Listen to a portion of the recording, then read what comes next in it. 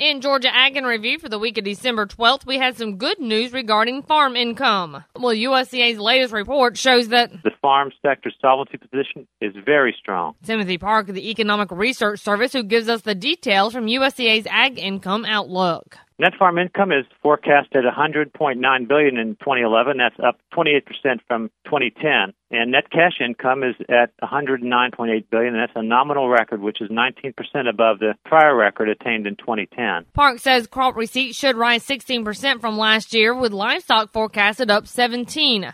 But as many of us already well know, expenses are also set to increase. We're looking at expenses are starting to jump again. So total expenses are up 12% in 2011, and that's following a relatively modest 2% increase. We are looking at expense categories are forecasting to rise in 2011 across almost all categories, and we were expecting large increases for fertilizer and fuels and feed. But when the other categories are factored in, Park says the outlook is still very favorable.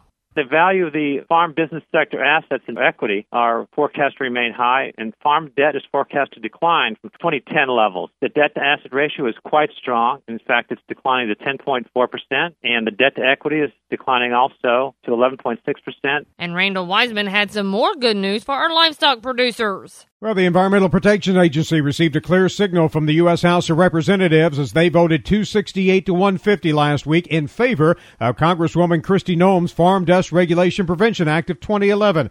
The bill, H.R. 1633, would exempt farm dust from the Clean Air Act unless the EPA administrator can prove it is a significant health problem and that applying the standard is worth the cost.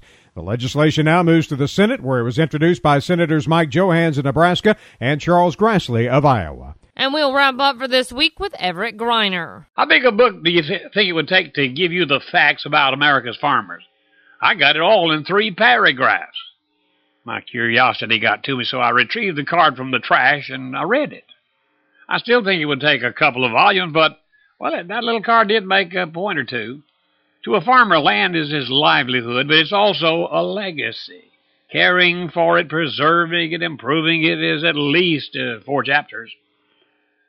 Earning a living from it? Indeed, but 6 more chapters on how they provide for you and for me with that land. How much of the world survives with his efforts? Another 12 chapters. Now, these little 3 paragraphs also made me aware of something that most people never even consider.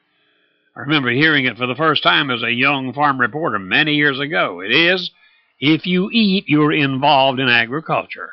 And remember, you can find these stories along with all the week's Southeast AgNet reports on our website at southeastagnet.com. I'm Julie McPeak with Southeast AgNet's podcast.